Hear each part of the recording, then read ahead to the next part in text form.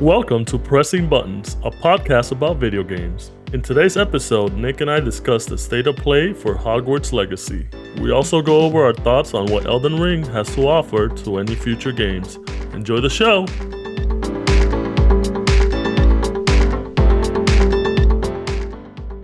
Welcome to episode 11 of Pressing Buttons. I'm Hugo. I'm Nick. And we're glad to have you here for another wonderful episode. I know you guys love hearing our voices over and over every week on Mondays. Episode 11, baby. Number 11 is my favorite number. Fun fact. Oh, why? It was my number for playing soccer. So that was like my soccer number. Gotcha. All right. Yeah, for those that didn't know, little Pressing Buttons trivia, Nick used to play soccer, and he was good until a devastating foot injury sidelined him forever. Now he only plays soccer for fun. Yeah, not even that actually. Now I'm just too old and injury prone, so I'm just playing virtual soccer.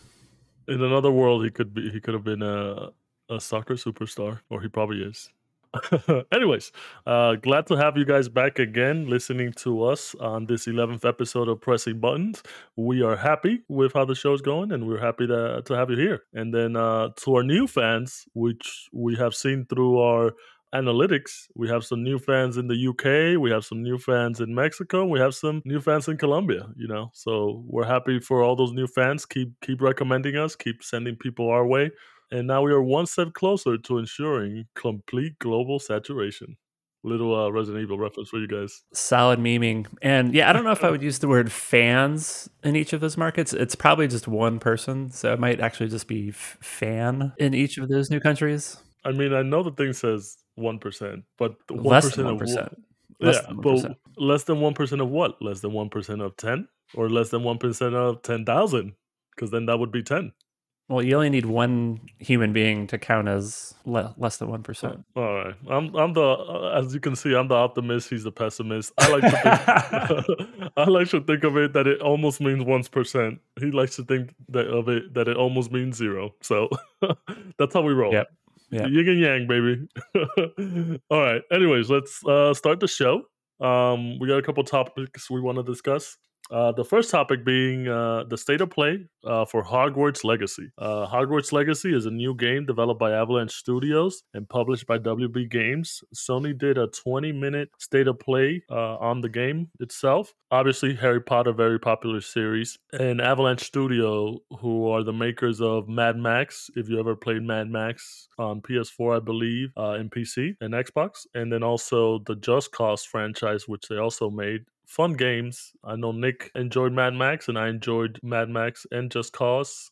A lot of good gameplay mechanics, and Mad Max feeling very much like the Batman games with the fighting style. So this Hogwarts Legacy is basically a game set in the Harry Potter universe at Hogwarts, but set in the 1800s, so you don't really run into any of the common characters that they have in the books and in the movies, except for, like they said, Ghost. You play as a fifth-year student enrolling in one of the houses, which I'm guessing you'll be able to pick what house you get enrolled into. The gameplay mechanics look very interesting. You can use spells. It's very magic-oriented, and the effects look pretty cool. And the world itself looked pretty cool. It seems like you'll be able to explore more of the outside world near Hogwarts, like going to the forest around Hogwarts, going to the town around Hogwarts and stuff like that. It seems like a good Harry Potter game. Your thoughts on this Hogwarts Legacy state of play, Nick? I'm not a Harry Potter fan really, but I am a fan of the developer, and specifically the Mad Max game. I really enjoyed. I think I got okay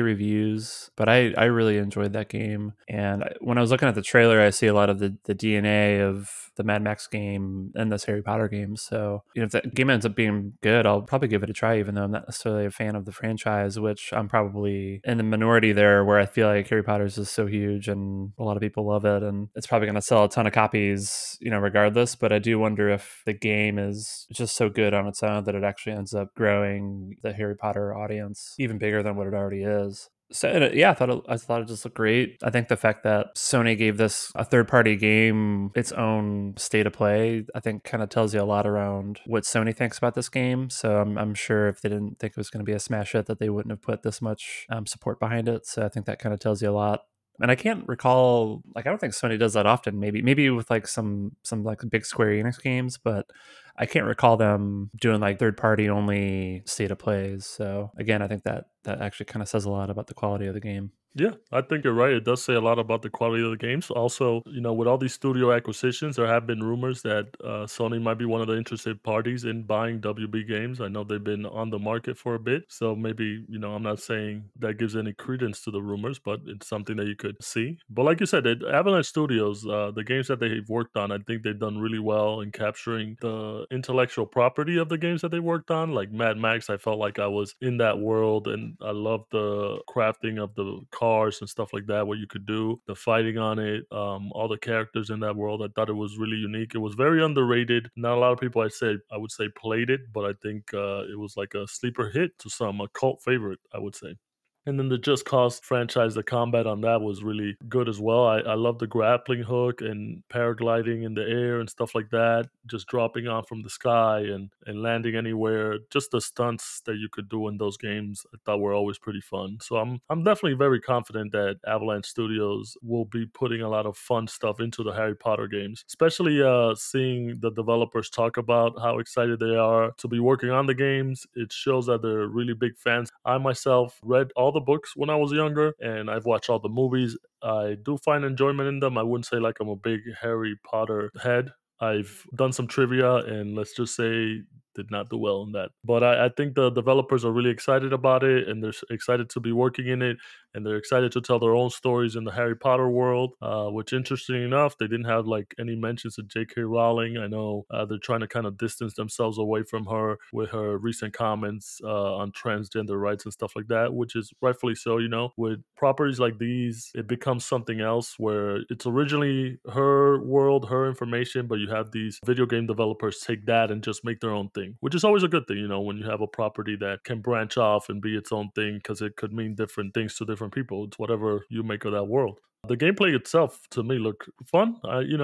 It's hard to say until you get your hands on it, but it looks to be like a single player story mode game, which should be fun, right up my wheelhouse. Get lost in a little bit of Harry Potter world. So I'll have to see more of it, of course, as the months come on, and they'll definitely have more to show during the summer, because they announced that it will be most likely released by the end of the year in the holidays. So definitely gonna be looking out for this one and see if it's to my liking.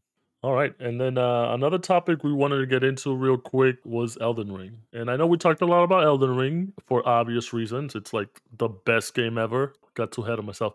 Can't say the best game ever. Each game is different. They do their own things. They could be good games by mechanics. They could be good games by story. They could be good games by the art and stuff like that. So no one game is the best, I would say. They're all unique in their own ways. But saying that, Elden Ring has definitely climbed up the charts to one of my favorite video games of all time now, up there. So we're going to talk a little bit more about Elden Ring, and we're going to talk about the influence that From Software has had as a company developing the games to Elden Ring being released, because a lot of old companies kind of took stuff that From Software did and implemented into their own games, and then now what they're going to be taking in the future from Elden Ring that will help them make better games. Nick is going to go over some numbers about Elden Ring and stuff, and then we'll discuss From Software's influence in the video game industry.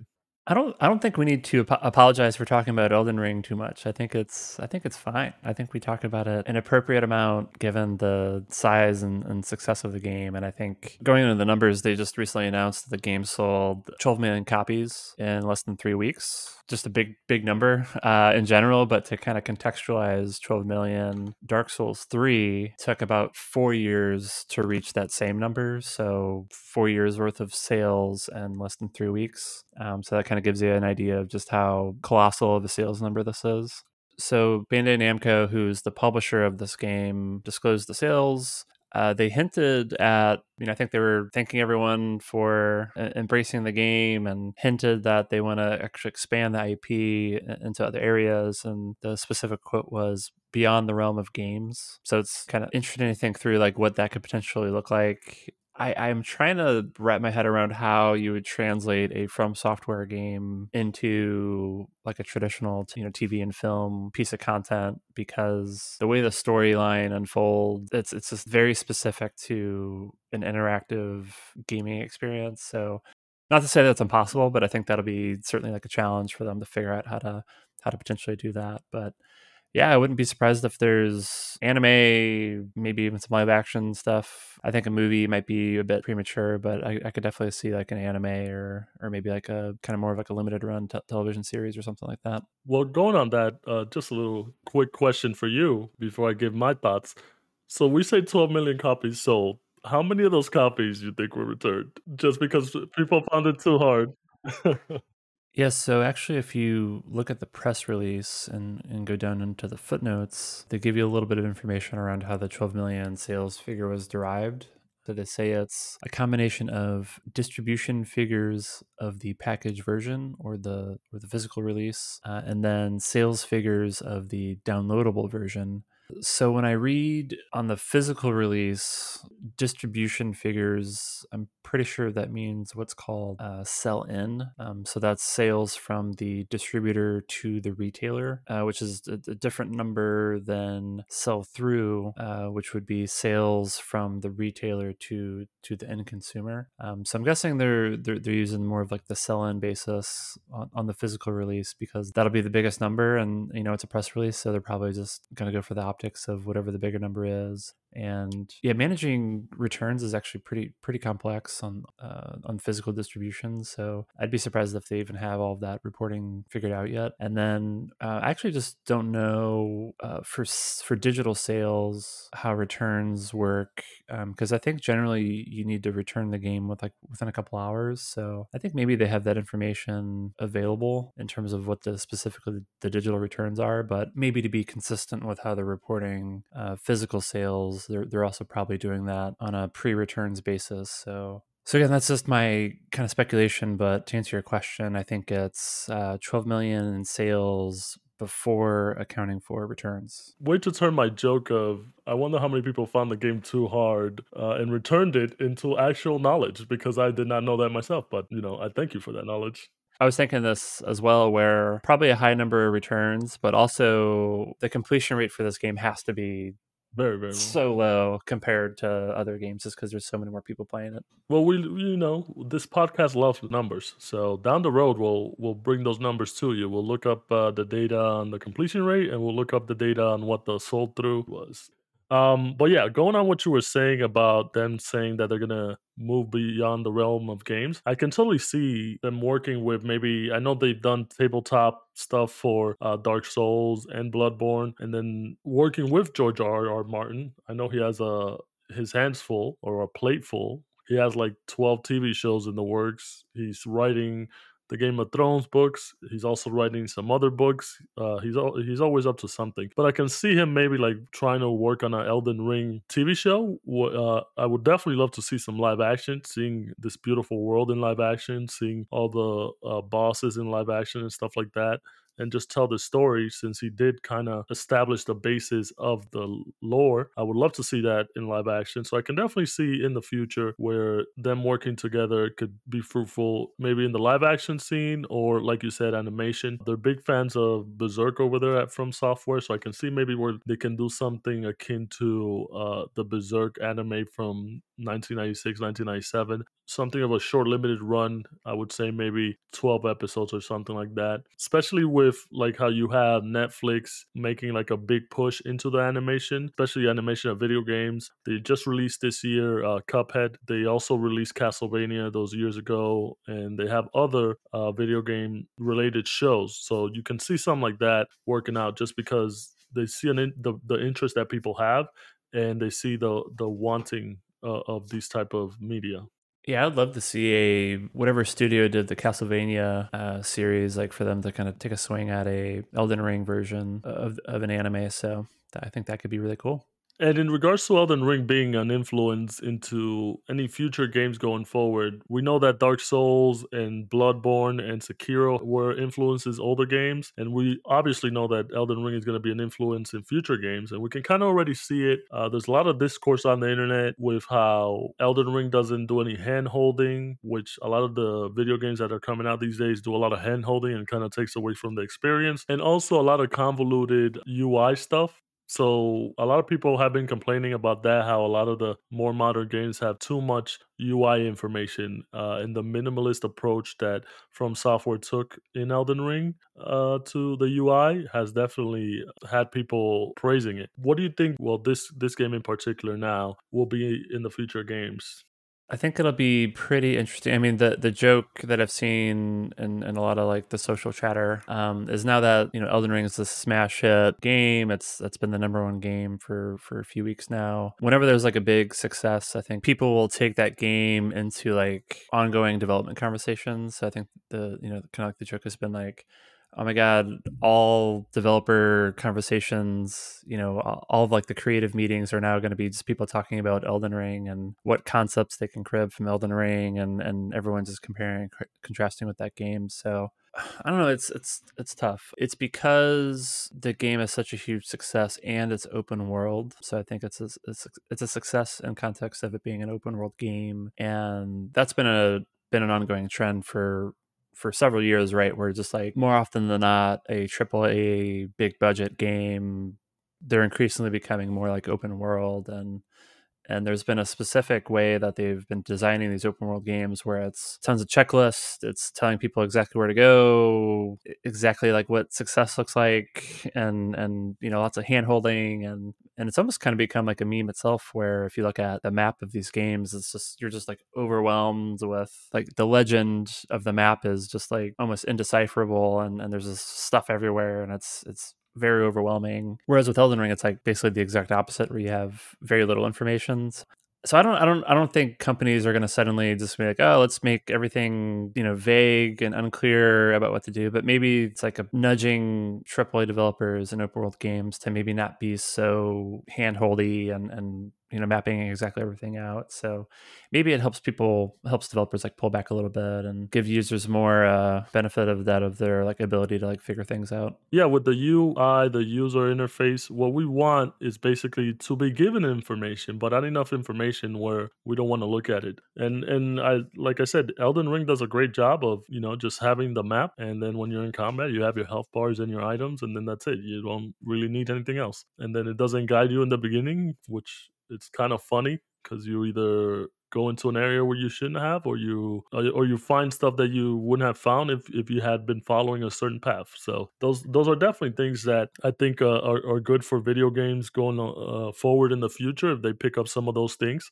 Because at the end of the day, especially with a lot of the newer games coming out, they're like Frankenstein's monster in terms of they're picking up bits and pieces from older games that they found that were good or that they perfected it. And you could even say, with Elden Ring itself, the biggest thing that they have that's different from other like Dark Souls and Bloodborne and Sekiro is that it's a big open world game. And you could say that they took that maybe from Breath of the Wild open world, and then they installed the Dark Souls, Bloodborne formula into it. And it works pretty well because 12 million copies sold tells you that things are working pretty well. So hopefully all these future games that come out take the good parts of Elden Ring and the good parts of all the other games and kind of run with it and just keep emulating that. And you will definitely see myself just purchasing these games and playing them and talking about them as much as we talked about this game.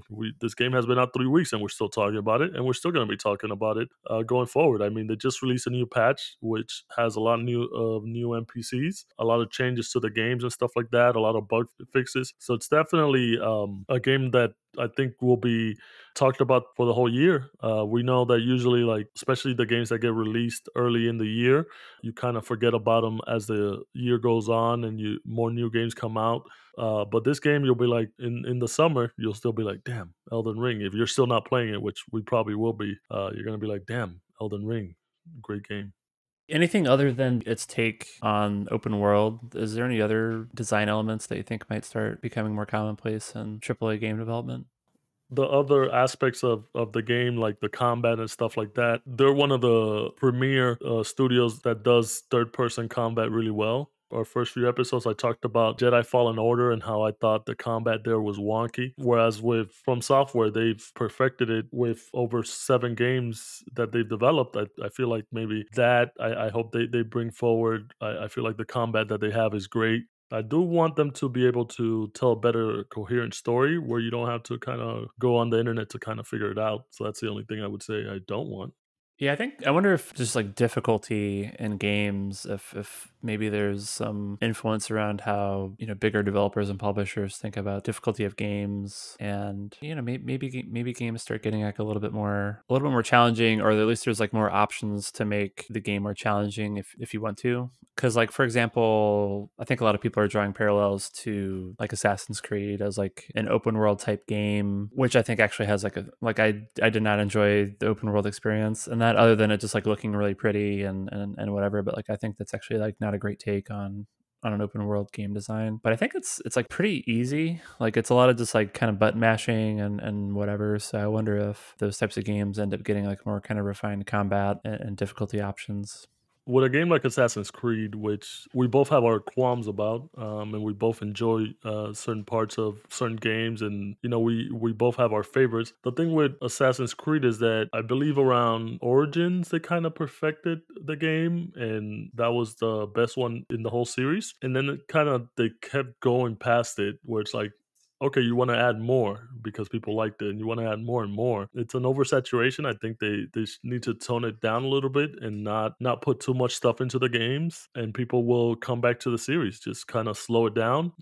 Same thing with Call of Duty. That's why it's skipping a year next year. Like, calm down, stop pushing the games that are all the same, become innovative, try to come out with newer things that people will enjoy, or just slow it down a little bit and don't feed people too much. Otherwise, they're going to get full and they don't want any of that. All right. And then we want to talk about you went on a little trip this past week, which I was a little bit jealous, but you kept me updated. Do you want to tell our listeners where you went?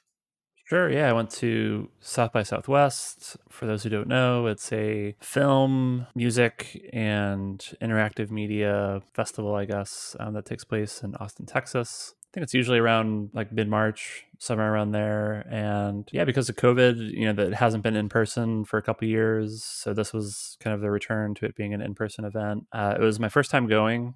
For people I've met who are like South by veterans that have been to the events a bunch before COVID, like they said that this was like a pretty tame event. It wasn't as kind of crowded or populated, and there wasn't like as many things going on. I think real quick on that, it's weird because all these events that have been on a little hiatus because of COVID, now they're starting to ramp up where they're picking up and they're opening them up again. Case in point, when we went to PAX West, Penny Arcade Expo, back in September, it did seem like a little bit tame, like it wasn't as hyped as we thought it was going to be. And I think it was because it was the first one they had in a while because of COVID. Yeah, sure. Hopefully, when we go to Vegas in August, Evo isn't too tame. But we're gonna be in Vegas, so it won't matter.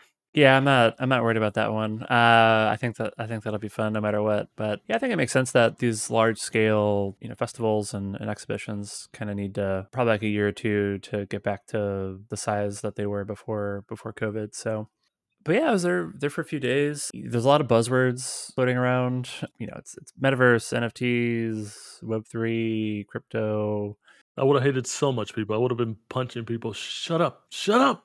I think people are generally bought into there's something there in the long term, really big opportunity to do something, but it's like real messy right now where like everyone has like no idea what, metaverse is or the potential of like, crypto and NFTs, and it's just going to take some more time and more like actually getting proofs of concept into the market to get people to like understand what's actually going on. And everyone has like different definitions of what they think all this stuff is, and so it's just a bit all over the place. But I think people are think there's something here, and it'll hopefully we'll figure it out in the long term.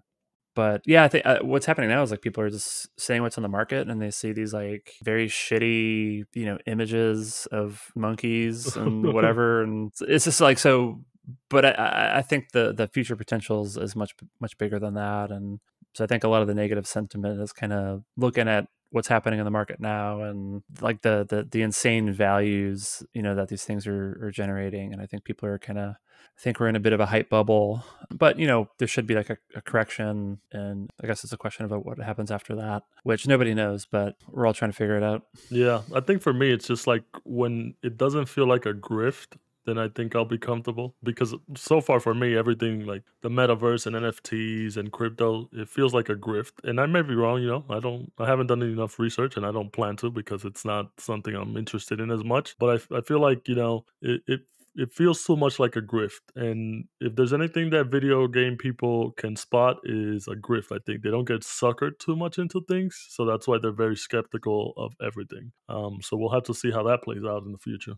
Yeah, I mean, I totally agree. Like, I think if you were to explain to someone, if you were to be like, "Hey, this is what a pyramid scheme is," and then you explain what's happening with NFT, like you'd be They're the same thing. like it's a pyramid scheme. It's- you explain the pyramid scheme to Yeah. me, so I totally get it, and I'm kind of in that same camp where it's like I don't quite understand what's happening right now, but I do think there's a lot of opportunity with the technology, with blockchain technology, with the idea of certificates of authenticity for digital assets. I think this is like an interesting concept. The metaverse is also interesting. I think as gamers, I think most times, when a gamer hears about metaverse, they're just like, oh yeah, like how is that different from World of Warcraft, Yeah. which has been around for 20 years. So I totally get it. I think there's maybe something more kind of incremental beyond like in what we currently play with like MMOs, but there could be some interesting stuff there. So that's kind of where my head's at, where I think I'm fascinated by the technology. I think there's a lot of potential. It's just like a kind of a mess right now,